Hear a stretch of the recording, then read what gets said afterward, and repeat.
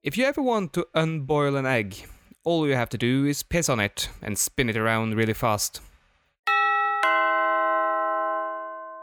Welcome to the 2/3 Focused. I think we're all nearly focused today. Yep. My name is Rasmus. My name is Red. Sorry, I wasn't. You weren't focused? I was not. I was pretending to be. Now I am. And I'm Jan and I am focused. Very nice, very nice. Living up to the name still. That's good. Yeah. So how have you lads been doing the last week? Jan, you want to go first? I'm doing actually fantastic. No, I actually had a great week. As always, lots of work, which is nice though. Also home office, not traveling.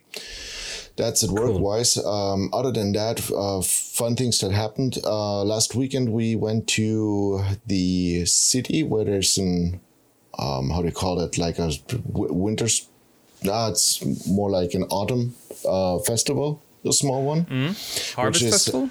Or? Yeah, you could call it Harvest Festival. It's called Esslinger Herbst. Like Essling, like the city's name, autumn, with like the stores are longer closed, which is like fantastic, especially because we are in the national news now because of the corona numbers. Oh, that's yeah, it's less than fun. Yeah, exactly. It's nothing you want to be in the news about. It's actually really bad. There weren't actually too many people either. But it was still nice, just like being a little bit outside because it was actually one of the nicer days. It was cold. It was a typical autumn day without rain, which was a plus. No, but other than that, I am excited because I was in the workshop today. Nice. Ooh. Yeah, That's been a while. Oh, it's been months. I basically opened the door and I was just like, oh yeah, I know why I escaped there like 2 months ago. I didn't clean. So it's just like, shit.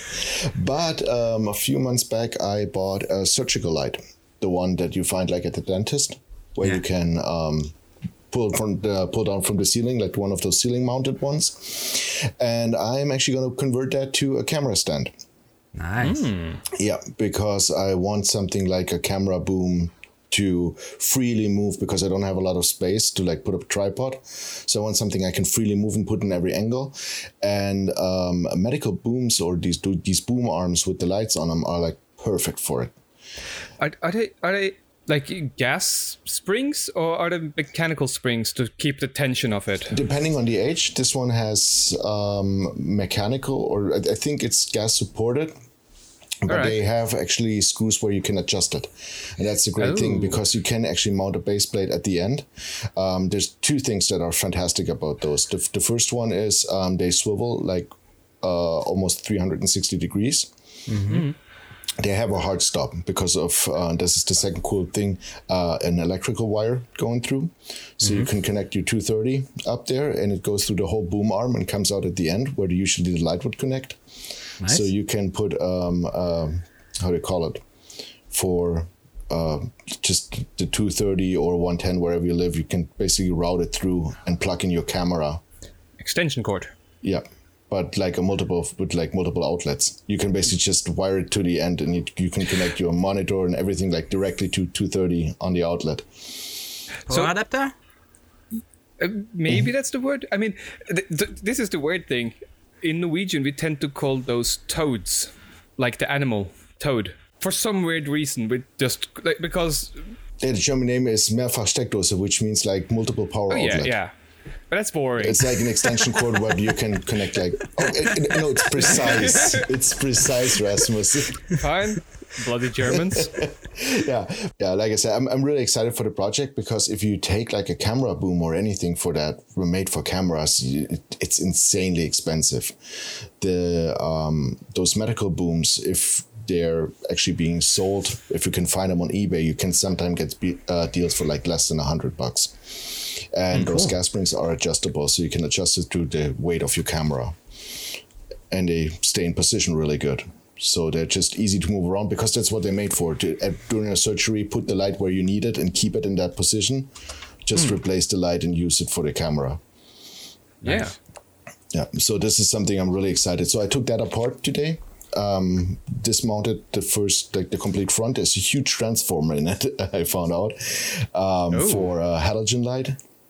Yeah, So yeah. this is something separate I'm just gonna play with. This is like the benefit on it. And the other is that like the whole housing was easy to disassemble and just completely take apart. But Nice. everything else is just completely intact and works fine. So I'm looking forward to make an adapter blade bracket to mount a camera to. Yeah, and that's going to be the upcoming project. Yep. That's really cool. Are you gonna paint it? Are you gonna add some features to it, or are you gonna use it the way it is? It's mainly going to be functional because I don't think you're going to see it in any of the videos because the camera is mounted to it. I did play with the idea of using the how do you call it, portal, the end boss at portal, that robot that GLaDOS. booms from the. Or you mean The cake is a lie. Whitley? Whitley? Is that the I think name? so. Yeah. That's the second boss. GLaDOS is the boss or the villain of the first one. Is it GLaDOS? Yeah. Yeah. I thought of making about like 3D printing something or forming yeah. something and making that on the top. But yeah, I don't know yet. Maybe that's something that comes later. But right now, I just want to get it working so I can continue making videos because I have a backlog of projects that is probably enough for the next 2 years. And the worst thing about it is me being a prepper already bought all that shit for it. So I have so much stuff for so many projects and I just have to start them. But yeah, this basically sums it up. So I'm just really excited about that. Sorry, went a little bit on a rant there. Cool. Jan, it sounds like you almost need like another apocalypse to hit so that you have that free time to just be in the workshop and finish all your projects. Yeah, it's like the second pandemic, just get the shit done. Yeah, no, thank you. Don't need one of those again. I just have to make time. Yeah, that's usually how it goes. Sleep How about faster. Red? Exactly. What I've done this week, I've seen my doc about my ankle, who told me to basically do some Again? Yeah, again, because it's. Have you done this episode of the podcast already? Yeah, probably. No, I went to see him yesterday because my physiotherapist told me to, because he was worried that the pain wasn't going away yet. So he told me to see my doc, and the doc was, oh no, you're okay, but we're gonna still do some x-rays to check if nothing is broken, and then when it's sure, you can go for surgery and all that other stuff. So happy with that. Also spend a lot of time in the shop and on my computer to work on my future videos. So I released the laser video. And therefore I will be making another video about the laser engraver, but not engraving anything. I'm just going to make an enclosure for the laser engraver because... Oh, that's a good idea. Yeah, because of the fume mainly. Oh, but burnt skin smells so lovely. Oh yeah, it does. But I don't plan on only burning leather. So when you're burning other stuff like plywood, there is a lot of chemicals and glue inside. Oh. So not Red, good. and you might not like to hear that, but with a laser, it doesn't matter what you burn. If it's leather or anything else, it's all inducing cancer. Yeah, it's all bad anyway. So I'm when I'm using it here, I'm opening the window, wearing a gas mask and everything. Yeah, that's a good thing to do. Yeah, but I want to make it safer by making a plywood box to put it inside and mount a fume extraction system to the box, so the fume can only go outside with a flexible pipe that I would put through the window. So I'm working on that. The plan is ready. I'm waiting for a few parts to arrive tomorrow, I believe. So in order to buy the plywood, I had to go to the hardware store yesterday morning, and the only sheets of plywood they were selling were 2.5 meters, and I don't have a car that long, so I had, and it pained me to say it, I had to ask the guy at the hardware store to cut the sheet in half. Oh. That was painful to watch. But anyway, that was the only solution to bring plywood at the house. So yeah, I had to do that. Working on that enclosure, it's gonna be a probably not my next video, but next one, because the time that all the parts arrive, it will probably take at least a few more days. Nice. So in the meantime, I'm working on leather stuff, a video for YouTube, a new project, and I started working on my gift for the treasure trade. Finally. Ooh. Yeah. I'm happy with the idea that I have. I mean, it's a kind of ooh of me saying I haven't even started yet. I barely decided on the exact thing I want to try to make. Of course, you haven't, Rasmus. It's only the middle of November. I mean, I have plenty of time. Come Exactly. Yeah, you still have 2 When's weeks. deadline? Like 2 weeks from now. 22, I believe. So yeah, you have. What's the date today? I have Today's no the idea. 10th, 10th? and I think they need to be shipped by 22nd. Yeah, that's So right. I mean, it's 12 nearly days. 2 weeks. It's plenty of time. Yeah, plenty of times. You have 12 days and 12 nights. So that's okay. That's Exactly. like 24 days. Yeah. Yeah, that's what I keep telling to myself, because same thing. I started with a pretty simple idea, and it got bigger and bigger, and I will really have to work seriously on it starting tomorrow, because it's going to take more time than planned. I mean, I have one thing I want to try to make, and then 15 backup ideas. So That's cool. I have only one idea, and that's my backup idea. So I have to make it work on the first try. Otherwise, I'm gonna be late. my only problem is I want to make it look visually as insulting as possible, like dick and balls or something. And I have no idea how to make that fit with everything else. But we'll see how it goes. I'm sure we'll I figure think it out. that's about as much of a teaser as I want to come with things. But I'll give. Yeah. But yeah. So yeah, that's what I did. Hardware store projects, working, video plans, and yeah, and I'm happy so far for the week. What about you guys? What did you do? I spent the weekend up at my dad at Lesja, at the old mountain farm and all of that, playing with the dogs, and I built. You mean those a polar new- bears? Yes. It's fantastic to see. Like, long story short, they're Great Pyrenees dogs. Like, they are really intelligent, and they are, because of that, really difficult to train. Because they know whether you have a treat for them or not, and they will only give a shit if you have a treat. But if you have a treat, they're really well behaved. They will do everything. Like, they will even give you a salute if they knew how. Nice. And for 2 treats, you can even put a saddle on them and ride them to battle. Oh yeah, they're nearly that size. I mean, they're both. So it's a father and son, Torvald and Brand.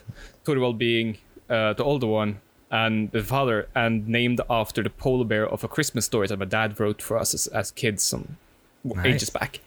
Yeah.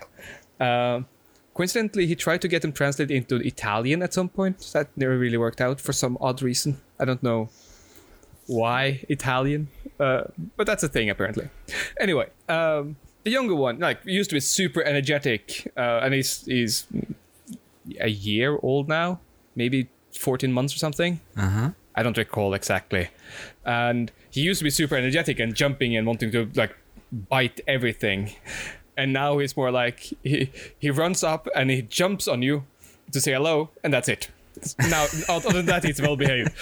So, but yeah, I spent the week up there. I tried to get up and visit my dad every once in a while. It's from where I live now. It's nearly 6 hours driving. Wow. So it's a bit of a stretch, but Yeah. it's nice to get up there. It's nice to disconnect from everything down here, and just bring my computer and this work I can do at my computer, which is still plenty of things. But because my dad is a great supporter of child labor, he always finds work for us when he comes to visit.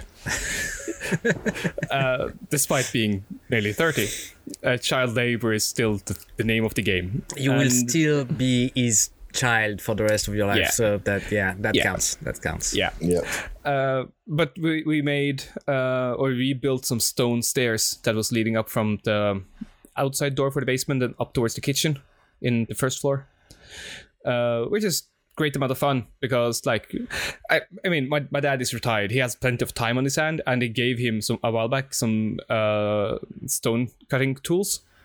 So he's like carving and cutting some of these steps out, and then he's rolling these steps, like now square steps, he's rolling them up the hill up to the stairs and then manhandling them. Like it's stones, they're fairly big things and they're heavy. Yeah. And then of course he asked me to help, and I was like, and he says, can you pick up those over there and move them there? And that's like one of the bigger ones, the longest distance. And I'll take these ones which are closer and get up there. And then I go, yeah, sure. And I pick it up and I walk and I put it down. And he's turned his rock over 2 times in that in the meantime, which makes him really pissed off. Which means I have a great time. But yeah, elderly love. Oh yeah, no, it's great fun. But apart from that, it's ramping up for market this weekend, and I am trying to get all of the things done or as much of the things done as possible.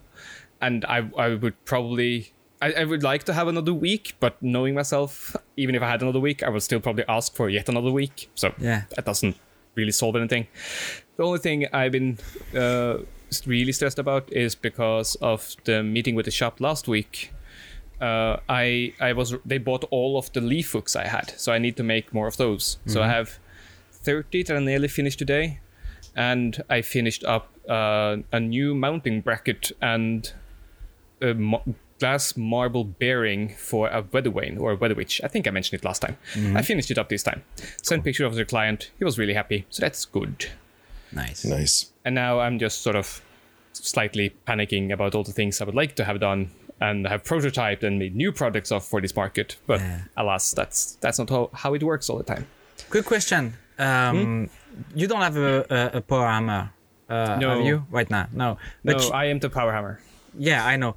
But you told me, if I recall correctly, you told me that you were planning maybe on buying one? Yeah. And would that help for the production that you need to do for the shops and that kind of stuff? Yeah, absolutely. Yeah, so my question was, are you giving up on the idea right now, or are you still searching for one? Yeah? No, the foundation at the shop I have currently does not work well with a power hammer. Okay, so for now it's a no-go. Yeah, it's... for some reason, there's a hollow space, like there's a big concrete slab with steel girders going across it, but underneath that there's a hollow space, like a basement of sorts. Oh, yeah, okay. Which for the only purpose it seems to have now is to collect water, which I don't get because it doesn't look like a building that's supposed to have water in the basement. If any building is supposed to have water in the basement. Well, only if it's a well. I guess. But I might consider getting a press at some point. Yeah. Currently I don't have the money for it either. But that's sort of, if I want to get anything while still in this shop, it's a press, because it will still quicken up a lot of the work I need to do. Yeah.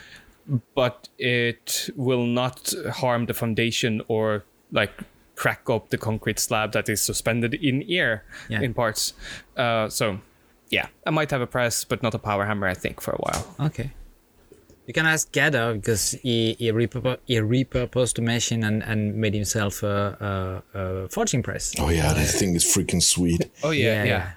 The only difference, of course, is I don't already have the time to make myself one, and I don't have the time to figure it out. So I would, also including the whole thing of guarantees and getting spare parts and all of that, I would probably be saving a lot of money by simply buying one. Yeah, sure. Yeah. Even though I don't have the money right now, I have 3 more markets. Well, this week there's two-day weekend market now. Then there's 2 single-day markets after that. Yeah. And I was in the series of things I didn't do up at my dad's because I also like to procrastinate by playing Hearthstone. I should send out some marketing emails for Christmas and remind people that, hey, if you want to buy things, it is nice to buy them before the last week, especially if you are international. Yeah. So yeah, thanks. I also need to plan out the courses for spring or just after New Year's, so that I can send out that marketing email before Christmas, so that some people who want to buy gift cards actually can instead of buying a gift card, they can actually book people right into a class, which would be slightly better. But Good thinking. I have my moments. No, that's a great idea. I'm learning here. That's good. That's good. You don't have moments, you have notions. Oh, yeah, I guess. That's a good one. Your brain. So this week's topic, words and things. One of those. The things and words and thingies and doohickeys. Yes, exactly. So about specialization, and I think that's Yes. something I have a lot of thoughts about. Not just you. Yeah. I'm just sort of trying to figure out if there's a right way to grasp it initially. But I think I'll just end up rambling for too long, and I already have been rambling. So why don't one of you lads start off? And because I think one of you, was it Jan who pulled this one out of the hat today? Yep. Yeah. And I'm already like waving. Yeah, then fire away. Because, Sorry. Yeah, no, like you said, I have many thoughts about it. I actually really like that. Like, what were we talking about, or cutting down as like specialization is for insects, which I thought is hilarious and also shockingly true. I see specialization as a necessary evil. It's something, if you do something for a work which is helpful, if you're specialized, because it gives you an edge or hopefully knowledge that surpasses competition or other ones, or is heavily relied on. It's something in my private time what I hate though. I'm more a generalist. Like, I want to have fun discovering things, learning new things. And you can learn new things while concentrate on something, or basically specializing in something. There's a lot of stuff you can learn there, but it's a narrow field in most cases. Yeah. This is at least how I would put it. And I think one of us, and like you said, with insects, there's, for example, like bees, you have the workers, you have the, I don't know, soldiers, or at least with ants. So you have different like jobs or classes, which is like for us jobs. But they don't have free time. And we as human beings do have free time. Sometimes. Yeah. We What pretend is to have free something? time. I don't know how you guys are, but I work to live and not live to work. Like, I try to basically earn my money so I can do more of the stuff I actually, I wanted to say that I actually want to do, but this is not true, because I like my job. I like doing my job. But this is something, if you have a job, you need hobbies. Yeah. That's why I always say that when you have hobbies, when you make your hobby your job, then you have to find a new hobby. You're so right. Or else you just go down a road where you're concentrating yourself too much on something, and you lack the free time, and you get rusty, and you don't have the time to, how do you say it? You get stuck in your ways, basically. Yeah. I feel like getting old would be something, but that puts it kind of like on a negative twist. I think that you always need something to do that you only do for fun. Yes. Because, like, well, I really, really enjoy my job. And I think I'm very much in the camp of I live to work, because I really, really enjoy my job. Even if I suddenly had all the money I needed for the rest of my life, I would still go out in the workshop and make things. Yes. I probably wouldn't have this level of stress, and I probably would just be doing a lot of weird things instead of production work. Yeah. But I would still go out and make things and hit metal with a hammer. But I also have hobbies. I still play video games, and I would like to make more YouTube videos, and I read a lot and all of those things. So there's that mental focus shift that or I think balance. Is really. That's no, why I don't have balance. That's why I really feel sorry about all the young people that their goal in life is to be a professional video game player, because when they achieve that goal, the joy and the pleasure of playing video game is just gone, because it becomes their job, and so all the stress and the discipline that it requires for it to be their job is comes too. and I believe that the pleasure that you take at with your hobbies is something very valuable that you should hang on to. And I'm not sure you're all the way correct there. If you think of, for example, PewDiePie, he got really, really big playing a certain set of very specific games. Yeah, but on YouTube. But here's the thing. I think he still plays games for fun, or he did, next to playing them for money. But he would play other games that he weren't popular as playing. Yeah, with Rasmus, you're generalizing too much, because what you're forgetting is, he's maybe playing different games, but he is playing games, and his hobby is not actually playing games, but it's streaming. It's YouTube videos. Yeah, by all means. His job is YouTube. So this focus is on YouTube. Everything he does has to have an entertainment value for the people he's trying to entertain. Yeah, okay, that's a fair point. So it's a business model. So in that case, as the gaming actually gets like the backseat, because he has to, whatever he does needs to entertain. Yeah, I was more thinking about my students in college who got into learning Japanese or being interested in Japan because of the video game and wanted to learn Japanese in order to become a video game tester. And when you do that, it's a 9 to 5. You play video game all day, but you have to write reports about the game, about the bugs, about what's good, what's not good. So it's not all pleasure of playing video games. You have the boring part of the job as well. So yeah, that's something I wouldn't like to do. No. Unfortunately, I was lucky enough to teach, and teaching was a great joy as well. The joy of sharing knowledge and to make people click and understand stuff. And same thing for me now, being self-employed in the workshop, like what I do with leather or steel or anything else. I enjoy doing it. Of course, it requires all the disciplines to get up in the morning, work on the plans or on the patterns, and film it and make a video and then sell, and everything that you've said, Raz, about sending emails and planning on markets and stuff like that. It's not all about the joy of making stuff, spending all your day in the workshop making stuff when it's a hobby.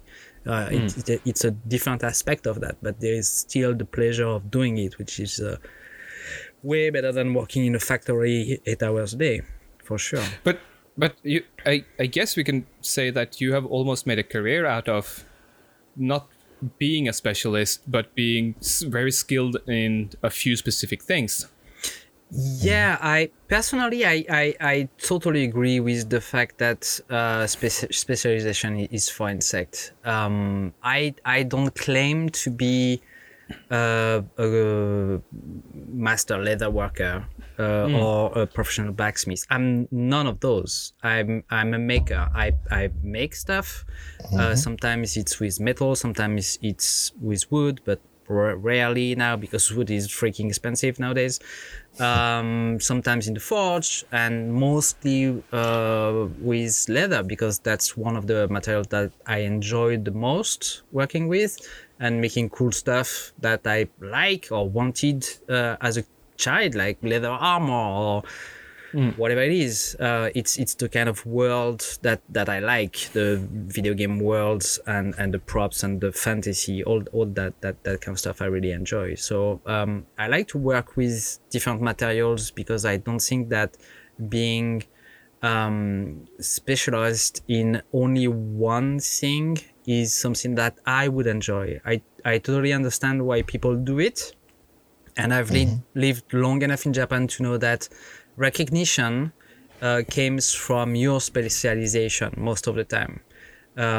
We've talked about the 10,000 hours that you have to have in a specific field to be recognized as a master or as a professional.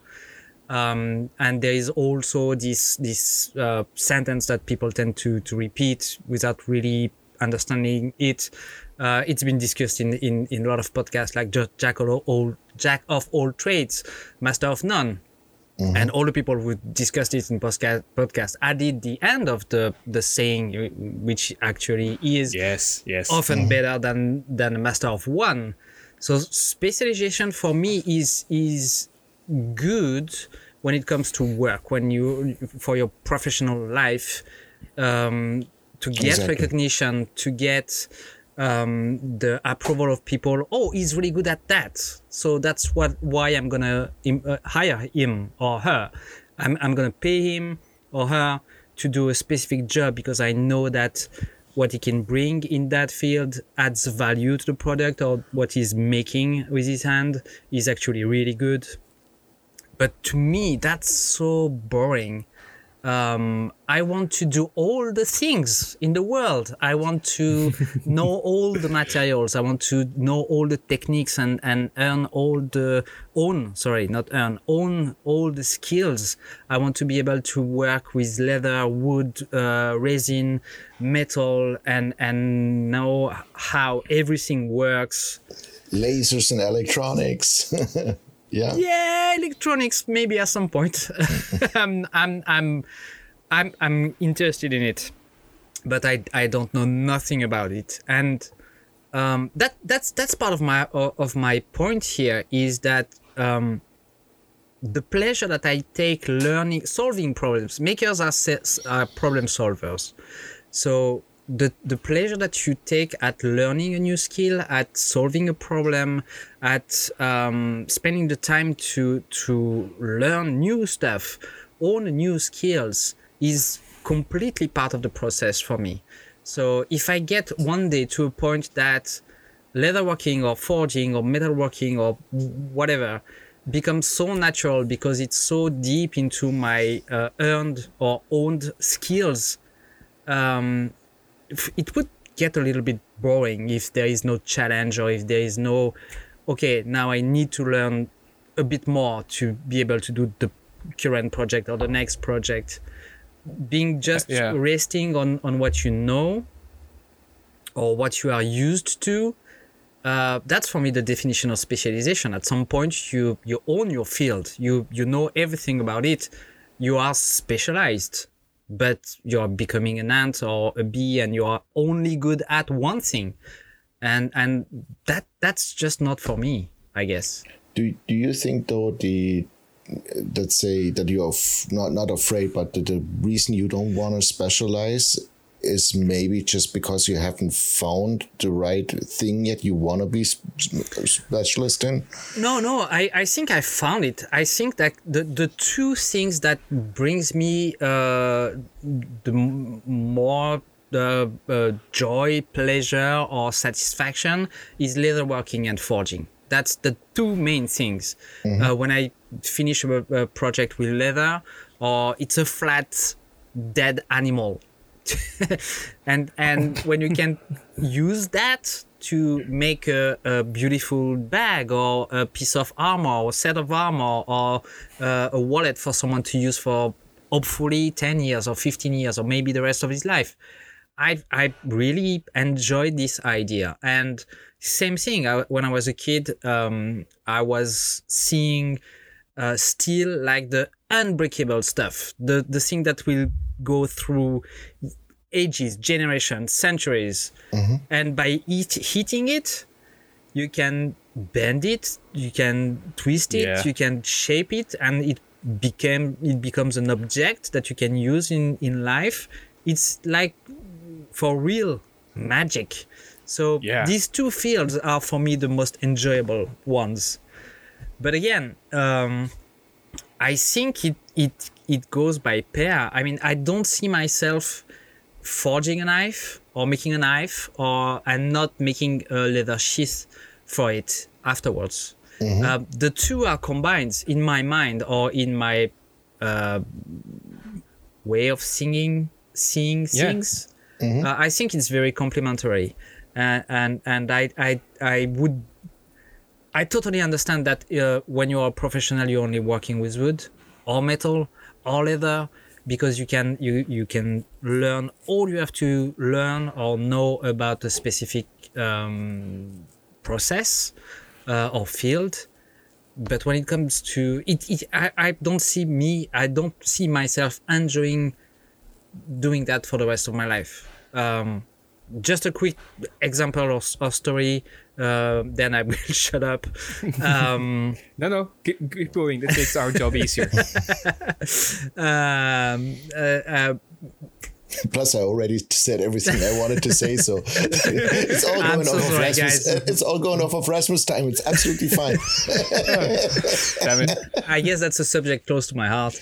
A few months ago, somebody told me that they were hiring in my area, and because they were opening a factory, leather working factory, so they needed people to work in that factory to make bags for a big famous brand. And that was my answer. No, fuck no. I don't want to go there, because if I go there, I'm paid. I will go 8 hours a day. I will only stitch the same part of the same bag for the rest of my life. No. That's not what I do. That's not leatherworking for me. That's and you wouldn't. They would fire you, Red. I know you. Sure. If it would be like a Louis Vuitton, like if that would be like a Louis Vuitton factory, you would see Red sitting in there with like a childish smile, and instead of LV, like he would steal the font, but it would be RS, just like coming off. There's something wrong with that bag. That was the brand in opening the factory. So no, I wouldn't go. Yeah, it was. Oh, okay. So no. Oh, that's good. I won't go because it's a whole process from A to Z. I want to take the raw material and I want to finish my product. That's what I want to do. Mm-hmm. But that opens up the question though. So how deep do you have to go into the weeds of something before you actually become a specialist instead of a generalist? That's a really good question. I don't have the answer to that. My thinking is I would probably rather kill myself than to be only a nailsmith. Only forging nails. Yeah. That would probably kill my soul right away. And then my body. Well, 300 years ago, you would have made a career out of it and you would have become very rich. But you would go and even today, insane. I could probably make a really good living by specializing in forging nails. Yeah. Even today, I'm fairly... I had a conversation with someone at the market last year where they needed 8,000 nails. And I said, fuck no. I was like, well, first of all, I don't have a power hammer, so I can't actually do that job in a timely manner. Yeah. The other part is I don't want that kind of repetitive work. Yeah, sure. Yeah, maybe I could do that if I'm allowed to spend 5 years on it or something. And I could churn out some 1,000 nails every other month. But that's a really good point, though. Like you said, you don't have the tools for it. I think specialization is more about basically doing it, like specializing in doing a certain task, and you don't have to be good at it. It's just something you said you like focus on. Like this is basically, like I said, it's like, well, from tomorrow on, I'm going to specialize in shoemaking. That doesn't mean I'm good at it. But I might be in 2 or 3 years if I stick to it and continue doing it. Yeah. But my point was more, when it comes to trades and all of that, I consider myself a blacksmith first. Yes. Yeah. I have no plans of stepping outside of blacksmithing for a long period of time. I'm fairly certain already that I will probably be doing blacksmithing for as long as my body will allow it. Mm-hmm. Probably after I'm dead as well, because the ghost stories would be really fun because there's not enough blacksmith in them. But like within blacksmithing, there used to be 130 registered specializations by the Guild of Blacksmiths in Oslo in mid-1800s. In other words, I can spend a lifetime just trying to learn a couple of these different specializations and become really good at them. Yeah. Currently, I don't consider myself a good blacksmith because I don't have a wide enough range of experience to be good in general. It's something you probably don't want to tell the people you teach. No, but here's the thing. I'm really, really good at specific things in blacksmithing, especially forging without the power hammer and making things that are fairly easy to sell at markets.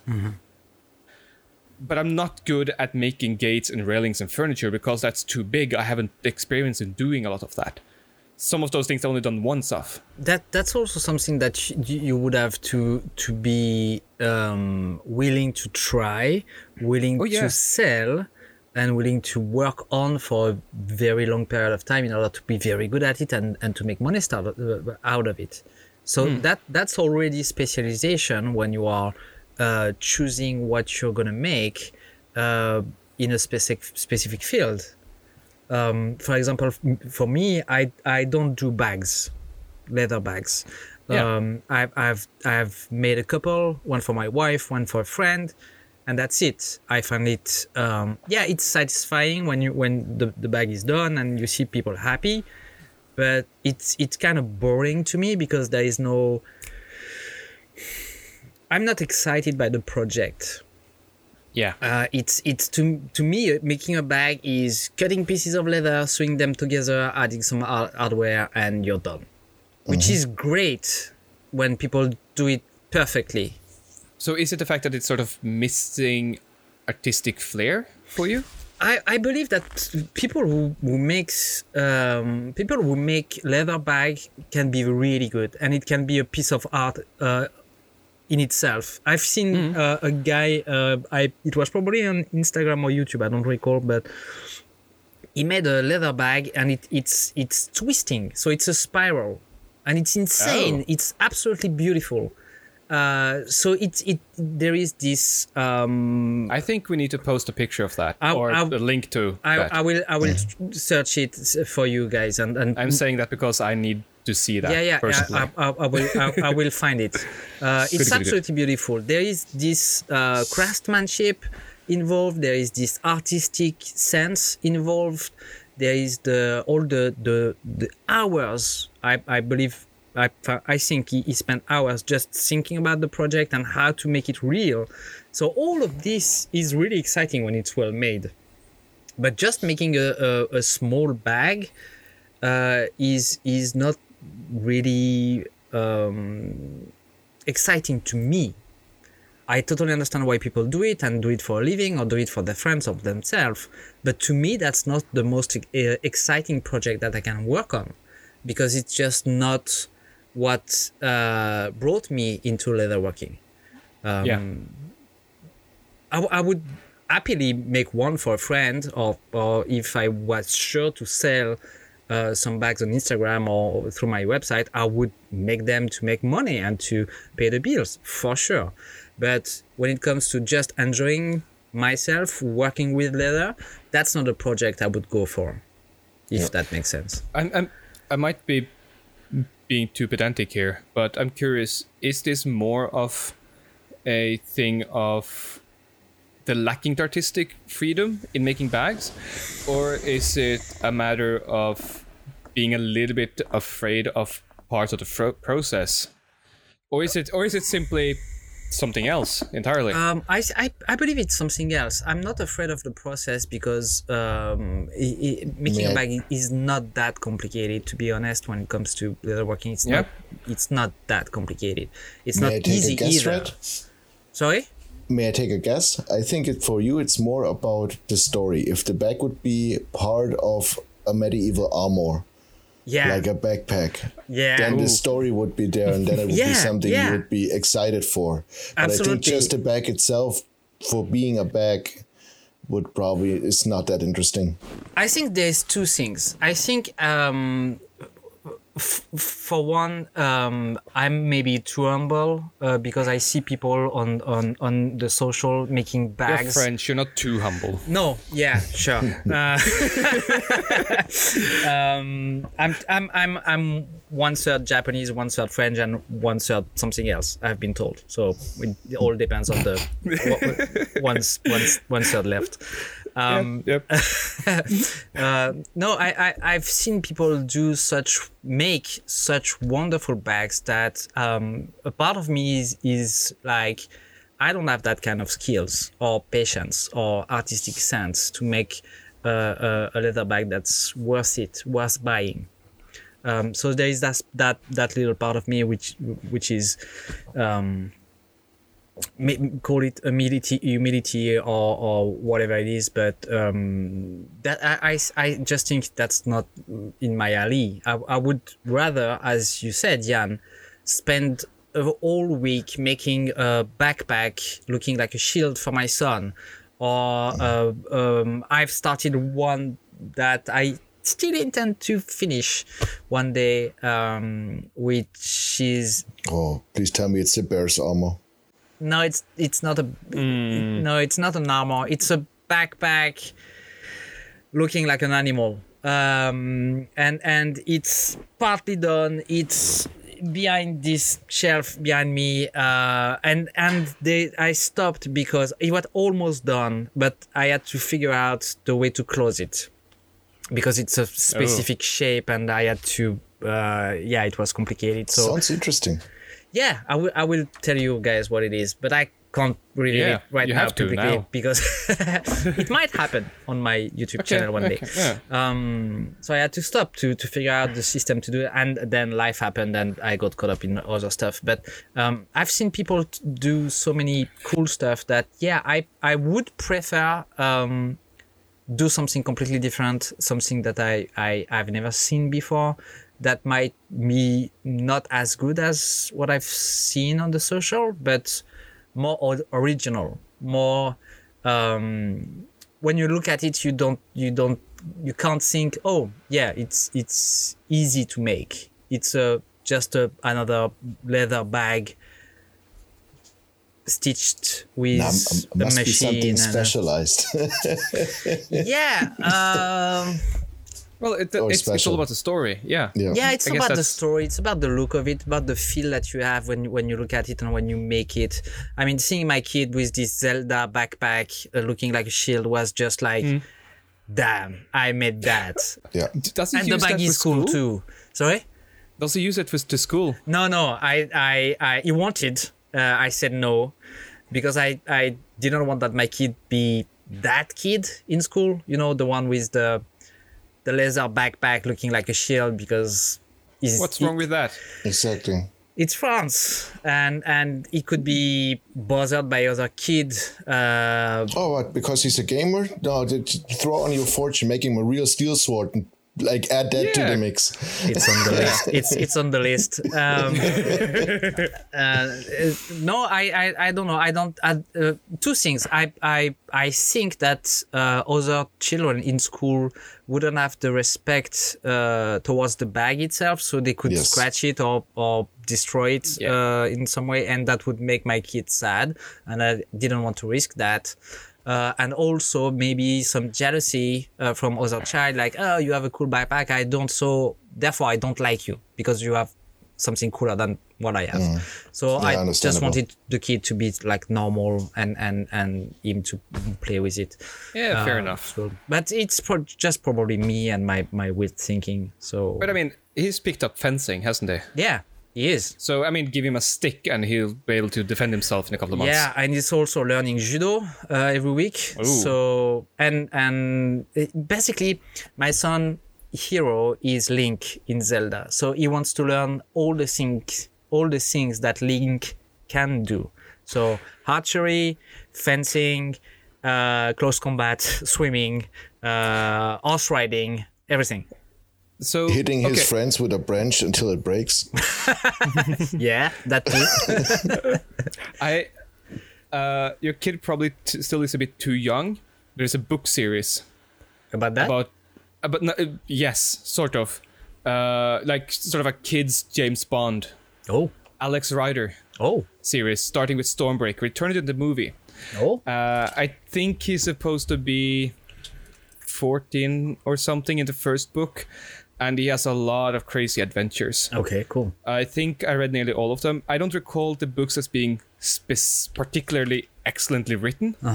But as a teenager, they were really, really entertaining to read. Okay, great. So give him a couple of years. He might really enjoy that because he sounds like he's on the path of acquiring all the skills of Alex Rider. He is. He's only 7. He has practiced horse riding for 2 years, fencing for 2 years, judo for 2 years. And when he will be 13, he will kick my ass. So looking Yeah, forward to it. and he's already freakishly tall for his age. Well, not freakishly is the wrong word, but Yeah. He's quite tall for his age. So when he is 13, he will be probably taller than me and will kick my ass. So yeah, really looking forward to it.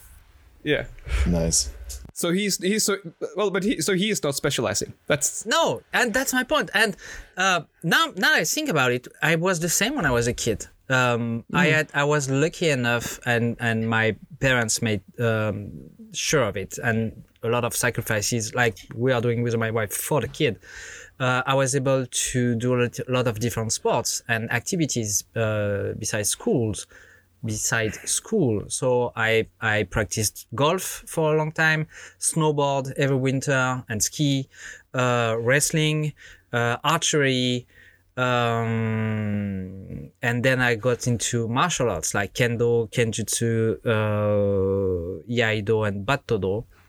So I had and also learned how to play the guitar when I was younger. So I had. Sorry. But Battodo? What's that? Battodo is the martial art of drawing your sword, cutting something for real, and putting your sword back into the sheath.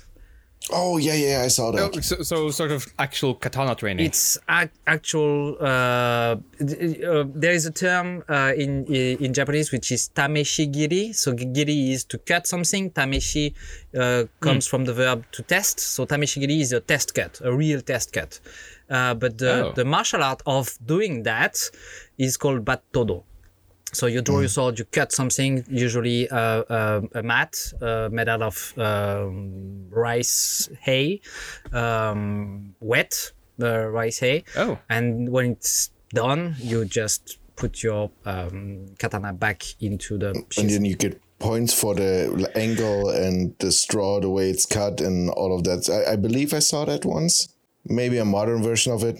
You don't get points, but yeah, that's how you estimate the quality of your cut, by the angle. If the angle is absolutely perfect, there is no curve in it. Oh yeah, and I forgot how young Rasmus is. So Rasmus is basically Fruit Ninja.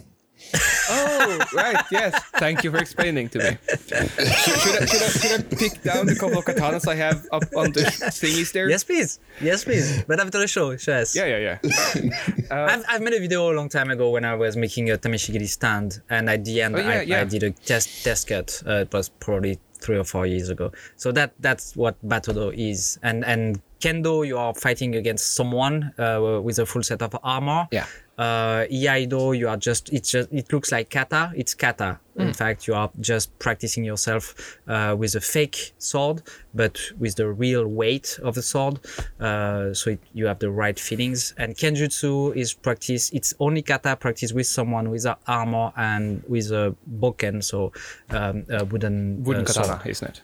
Yeah. So basically, all the things around a katana are these 4 martial. Cool. So yeah, my point was that I did a lot of stuff and I really enjoyed it. And doing only one activity would have been very boring for me. Probably my mind is probably going fast and I can't stay in place and I have to be busy and do stuff. So that's probably the reason why I did so many things and want to keep it that way even now, making so many things. Only today, I spent half of the day in the workshop doing leather stuff and the other half of the day in the workshop downstairs working on my wooden enclosure for the laser engraver. So woodworking as well. So one is boring, but it also deserves me, as I told before, and I now realize that I'm the only one talking today, so I'm sorry for that. No, that's fine. Living in Japan told me one thing, that people when you are a craftsman in Japan, you will be known for your art after 10 or 20 years. But it has to be the same thing that you do over and over and over again for 20 years.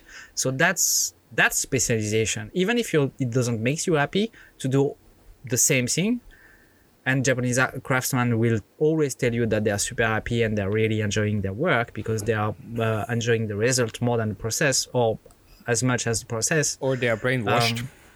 Or they are brainwashed too. Or they lie to themselves because they couldn't bear the thought about actually. Maybe that too. But the public, the general people are oh, that guy is really good. He's been doing that for 20 years. But sorry, just to clarify, when you say that they are doing or getting famous for doing the same thing, are you talking the same craft or making the exact same objects for a lifetime? Both. Yeah, both. Yeah, okay. So, but are they considered to be differently or held in different regard? I think is the right way of phrasing it. I mean, I don't know. But I think we shared around some videos a while back of this master scissor maker in Japan. Yeah. Who was spending a year forging one pair of scissors. Yeah. Just to get that one perfect pair of scissors. Oh, I saw that one. Yeah. And I really, really admire that dedication and that mentality of going to work at it like that. Maybe even more so, I admire his attitude towards it, and that's his way of business. Like every single year, he's supposed to make like one perfect pair of scissors. Now he probably makes a couple of hundreds through that year, but it's like the goal is that one perfect one.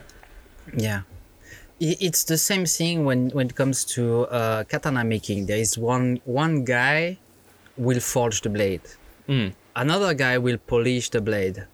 Another guy will engrave the blade. Another guy will make the sheath for the blade. And the last guy will sharpen the blade. So there is 6 or 7 people involved in the whole process. It's like a medieval construction line. Yeah. Absolutely.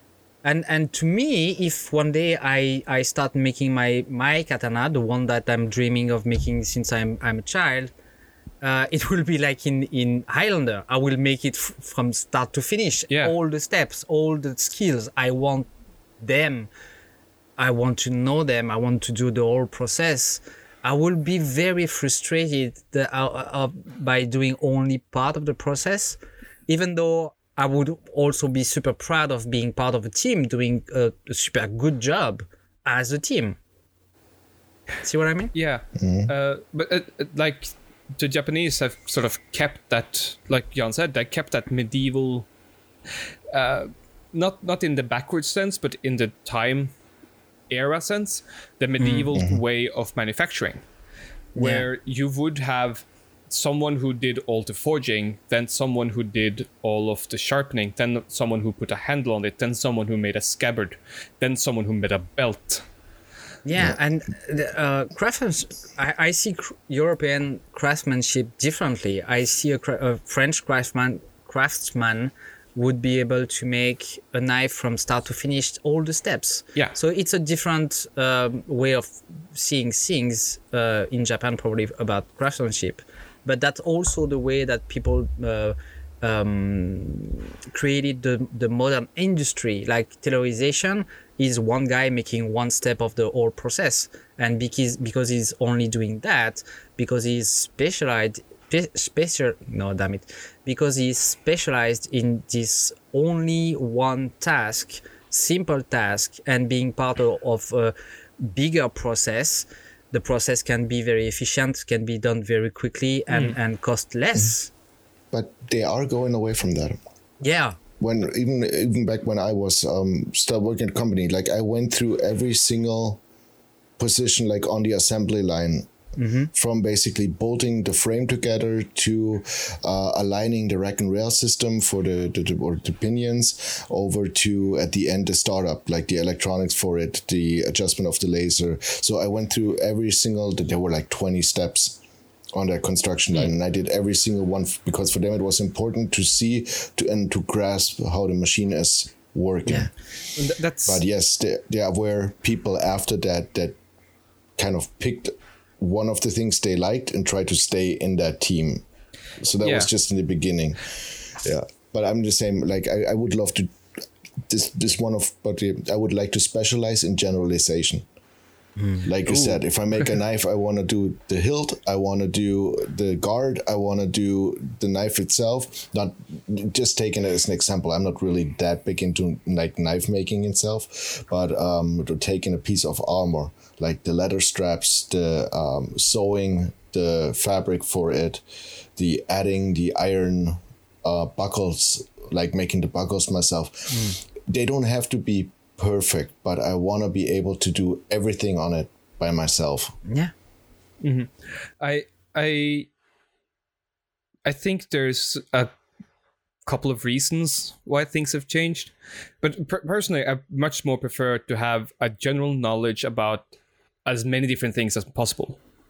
Even if that knowledge is really superficial, if it's just enough that it allows me to ask the right questions, then it's way better than having no knowledge at all.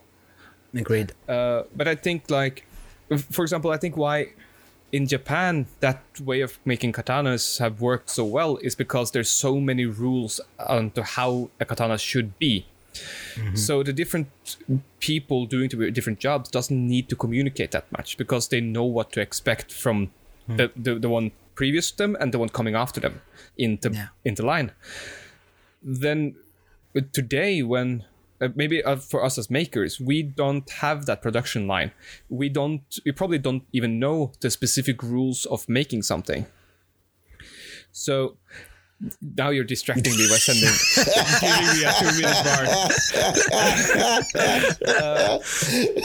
bar. But like, if you like just come into the workshop and have the mental idea of I want to make a knife, that's it. Like, you don't have the specifications of, it needs to be, the relationship between the width and the thickness and the length of the knife should be exactly this for this purpose. You might not have that knowledge.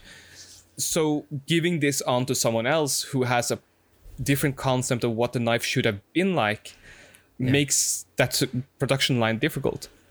Yeah. If you, on the other hand, have a good general knowledge of the whole line of it, even down to how different people prefer to use a knife, then you can make specialized knives for each different people, or just one that are tailored to a specific group of people, or are more aligned with the most of them. But you see where I'm going, where having a generalized set of knowledge about a vast different things makes it a lot easier to make things for that group of people. Yeah. Whereas if you only know this one thing, then you can only make that one thing. And the world, as far as I see it, they only need a certain number of like scalpel makers. But they need a lot of people who can make a lot of different scissors and knives and other cutting implements. Plus, when it's your job, having a general knowledge of all the steps of all your field gives you more option when a client comes to you and say, oh, could you make that for me? Yeah. Even if you have never made that said thing, you can relate to everything that you've made in the past, see that what it would involve in the process, and you can grab this from this project and that from that other project, put them together to obtain the result that the client wants. Whereas if you are specialized in only one thing, you could say, oh no, that's not what I'm doing, so I'm sorry, I would have to refuse the project. Or even if I can take it a little bit further, just to say that, to quote a couple of things that Jeff Fader of Fader Knives used to say on his podcast, The Full Blast. He used to work as a cook. I don't think he worked as a chef, but I might be wrong. He worked in a kitchen. He made a lot of food stuff. Now he is really, really good at making knives, especially kitchen knives. So he has people coming to him and asking for a knife, and he can have the conversation about what kind of food are you going to cook. And also people who say, oh, they want a knife that is X centimeters long, and he can just say, no, that's stupid. It will be too heavy, and you will only need something that is, I think he tends to send like 20 centimeters long. And some people ask for 35 centimeters long knife, and it's like, no, I don't want to make that for you. That's a sushi knife. And you have like the sword like things. They're part of tuna ship For tunas, yeah, that's a real sword. That's not a knife anymore. But it's so long. But like that's a knife specifically made for a specific purpose. Yeah, to part absolutely. up and divide a really large fish. If you're doing only home cooking and you're not even parting up your own chicken, then some kind of knives are just out of the question because you will never use those features and they will limit you in other ways.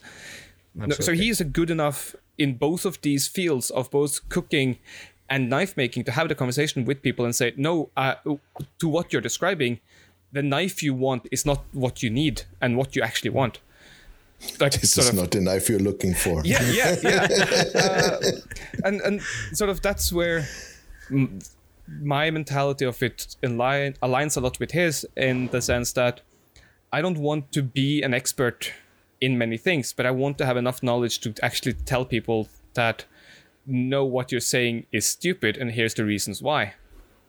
And not just say I don't want to do it because I have no idea what I'm doing. I want to know people who can help me do things, or to ask them for help in figuring out all of these things. But to have the basic knowledge sort of by myself makes it so that I can ask the right questions. Like the Reddit way that came in now is like, well, there's so many different ways of solving the problem of reducing friction so it will spin. Previously, there was a ball bearing or two ball bearings in it. Water got in, it all rusted to hell. So it seized up. Well, okay, it will be in the same area. It will probably be there and exposed to the same kind of weather. Hopefully, it will last as long as the last set did. But maybe it will even... but it should last longer, because I should be able to do the research and figure out what to do better. The simplest and easiest way of making it that I figured out and heard about was using a glass marble as a bearing at the bottom, having a pipe that is crimped to fit as tight as possible, but allowing it to spin freely. And that's it. There's one moving part. If something starts to wear out, we can like shrink the tube back in. We can cut off the bit of the tube because like different parts gets worn unevenly, so you can tighten things up. It should last a long while. Different questions I had was, there's a lot of weather out there. Is there any chance of this thing being actually lifted by the wind and carried out of the holder? And doing some actual thinking about it, probably not, because if it stood there the way it did for X number of years and I make things with the same dimensions, it should last at least as long. Sure. So, thinking. One last question for Jan. I know that you work a lot with resin and that you enjoy it most of the time. But I do you see yourself as specialized in resin, or do you see yourself? No, right? No, it's for me just another tool. I think I said before, it's like I love the idea of casting stuff into resin because it's kind of building a protective layer around it. Or allows you, because you can actually look at something, but people are not able to touch it anymore. And there's just it's versatile. You can make a lot of stuff with it. But for me, it's just another tool as wood, metal, the other ones. The reason I work a lot with resin for me is because it's accessible for me. I don't need a lot of space. It's in a liquid form. I can pour it. And then basically after that, I can turn it or saw it, polish it the way I want it. And I do not have enough equipment to do a lot of blacksmithing. This is why I only do like really small projects, 4 other projects usually. But it's not that something I prefer it. I prefer resin over other substances. It's just basically I have an idea in mind and I take that, whatever I need for it to accomplish that. Okay, I was just asking because I was trying to see if your answer was yes. I would like to know what makes you say that you are specialized in something. Like Andy Berkey is doing a lot of different stuff, but to me, is an amazing woodworker. True. And that's what he's good at or wonderful at or specialized in, even if he does other stuff for most, I think, for pleasure or just as a hobby or I'm going to say that much. I might contradict myself a little bit about it, but because in a lot of projects I have used resin, I have a certain amount of knowledge. I learned a lot from working with it, more than I did with wood, and maybe even a little bit more than I did with metal. Not as much as with electronics though, but this is basically because I learned it in my job. But there's a certain practice, like I probably have with my projects the most practice with resin compared to like being wood or smithing. So like woodworking. When a new project arrives, you have to do something, you have to make something, you have the idea of making a new project. Knowing more about resin than metal or wood, would it make you choose resin for the new project more easily? No, the opposite. I would do something else because I want to learn something new. Okay, good. Yeah, okay. Because there I'm in the habit of, because I know metal so well, my intuition, and because I have the tools for it, my intuition is to, well, can I solve this by forging or hitting it with a hammer? Yeah. Can I use metal in this project, and will that, but often enough my thought isn't even, is this the best way of doing it? It's more, I wonder what's gonna happen. Yeah, no, it's more like the thought never crosses me that is metal the best material for this job. It's more like I only have metal, I only know how to use metal. So how can I make this with metal? Sometimes, of course, I know that no, I should use wood for this, or like making a table, like making a. I actually did consider making myself a new desk and having just a steel tabletop for it. And then I realized that no, that will probably be really, really cold to rest my arms at and really uncomfortable. So, I mean, I could make it like that, but I realized all of these other things that mix metal and leather. Yeah, I could drill some holes and just basically stretch some leather, like wet form some leather over it for your hand wrists or stuff like that. I guess I have a new YouTube idea. Okay, yeah. No, that one looks really cool. Honestly, yeah.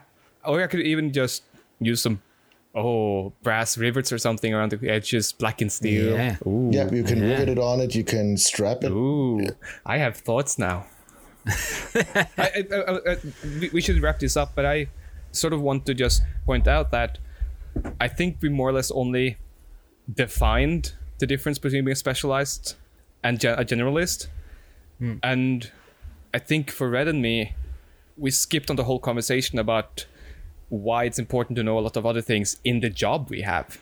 And especially in Jan as well, you'd mentioned doing the marketing course, marketing classes, and realizing that there's a lot of things in that you already do for YouTube, or that you already know because of doing YouTube. Yes, there's a lot of, especially in the marketing field, there's a lot of, synergies with the YouTube stuff we do, because in the end, it's marketing what we do. We market ourselves.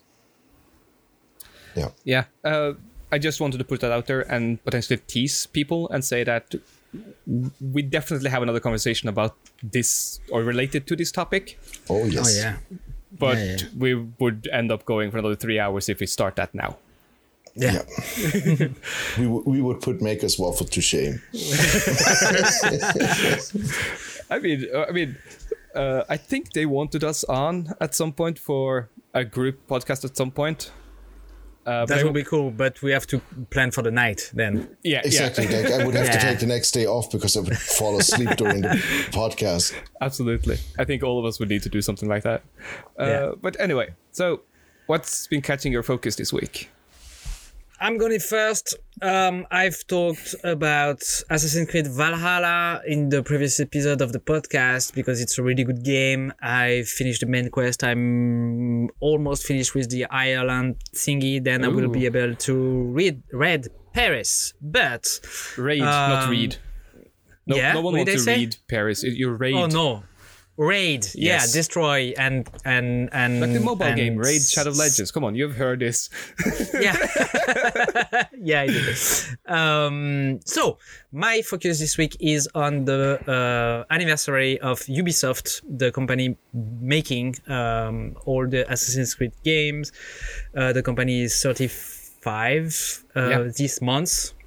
So 35th anniversary. Why is it my focus? Because it's been with me for so many years now. I'm 45. I've played so many games, and they gave me great times. I really enjoyed them. I've seen the evolution of the technology in the video games since I've started.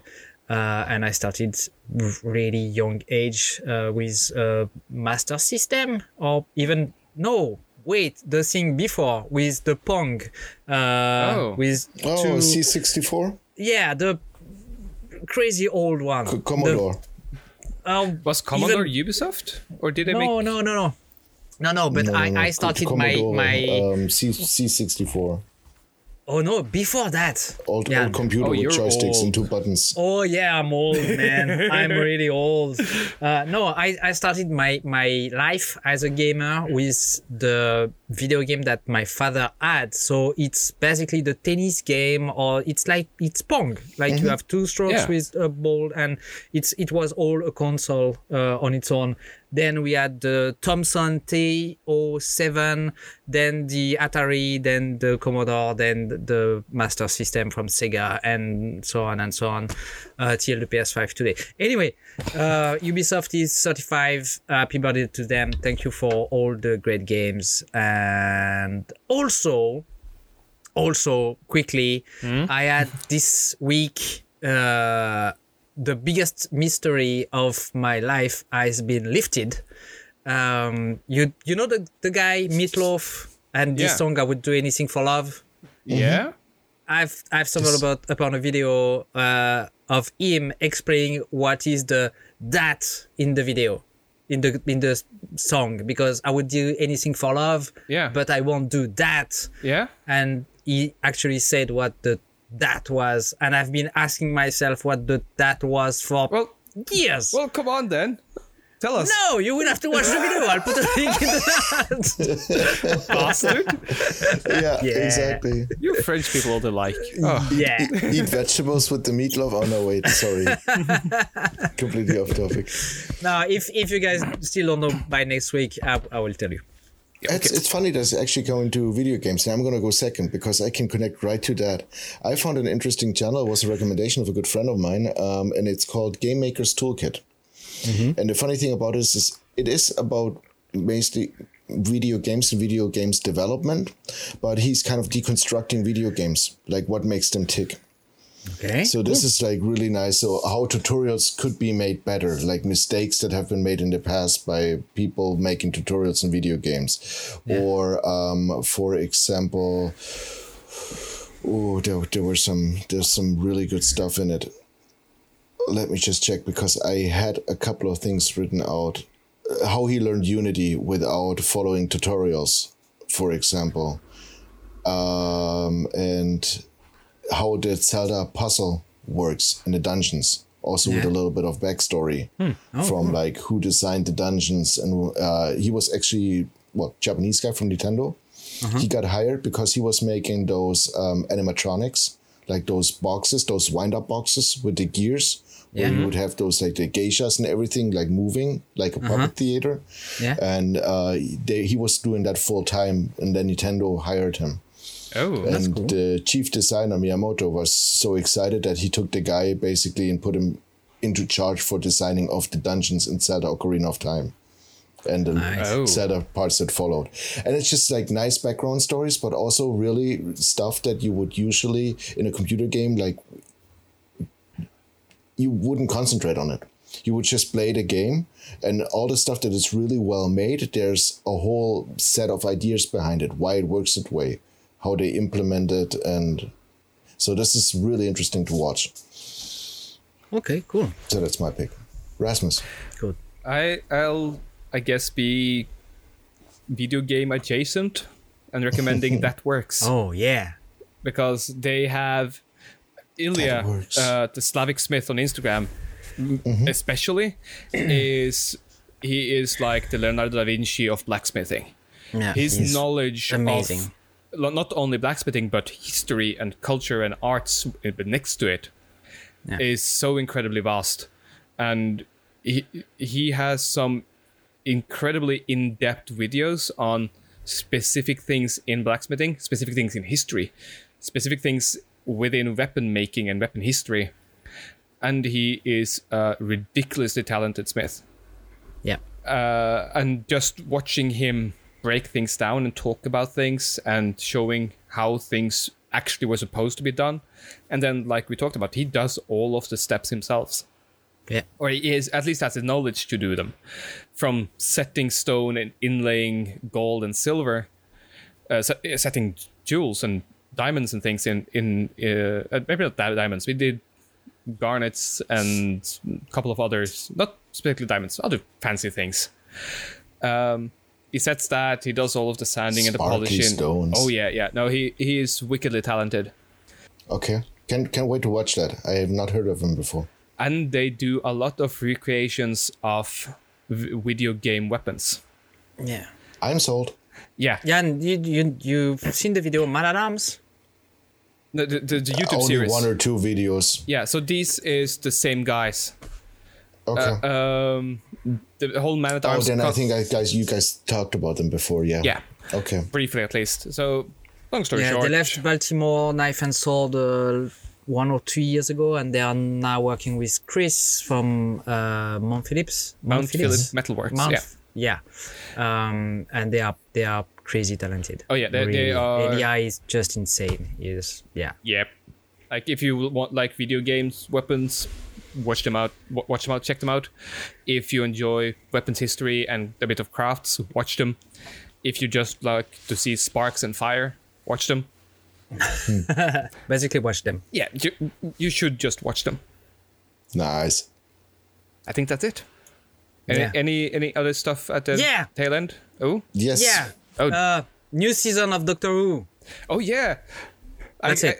Did you No spoilers. No spoilers. No. But you haven't seen No. the second episode yet? No. not yet. No. Still have to watch the Halloween episode. Promise my wife we'll watch it together. Oh, Yeah. Same it's- thing. It's Shh. okay. It's wibbly time wobbly, to say timey goodbye. wimey. I have one more thing. Yeah. When we were just talking about watching new stuff. YouTube. This podcast is on YouTube. Oh yeah. Oh yes, we are. It is. We really released it. Now words hard. So basically, it's gonna go online after. We're not giving it a time frame, but it usually goes after a couple of days after the episode releases on the podcast software. Yeah. Probably Like- on Wednesdays. But Yeah. first on Patreon. Exactly. Always Yeah, which first is to the also special what- people giving us love. Currently, I think that's Dr. Multi, but Yeah. Exactly. But something we should probably mention is that we decided not to hide anything behind a paywall. So it's basically a little like thank you for the people that support us. They just get that stuff a few days early, but it's Yeah. not any stuff that anyone else wouldn't have access to. Absolutely. Everything that you will see in the podcast is early access for the Patreon, but it's all free for everyone at some point. And Red is doing a fantastic job with not also editing the podcast, but also editing the video stream. oh yeah. So this is why it always takes a couple of days later, because the podcast takes priority, but then he does his magic also on the video. And it's very much appreciated that we don't have to do it. Exactly. For now. Yeah. I know. You'll pay me in drink. I know just enough that it is a gargantuan task, especially every single week. Yeah, no, I enjoy doing it, so that's good. For now. Moving on. You can find me at Rasmus Lewin and lewensmeer.no. And you can find the podcast at 2/3 Focused on also social things, from Instagram and Facebook to YouTube and Patreon, if you are so inclined.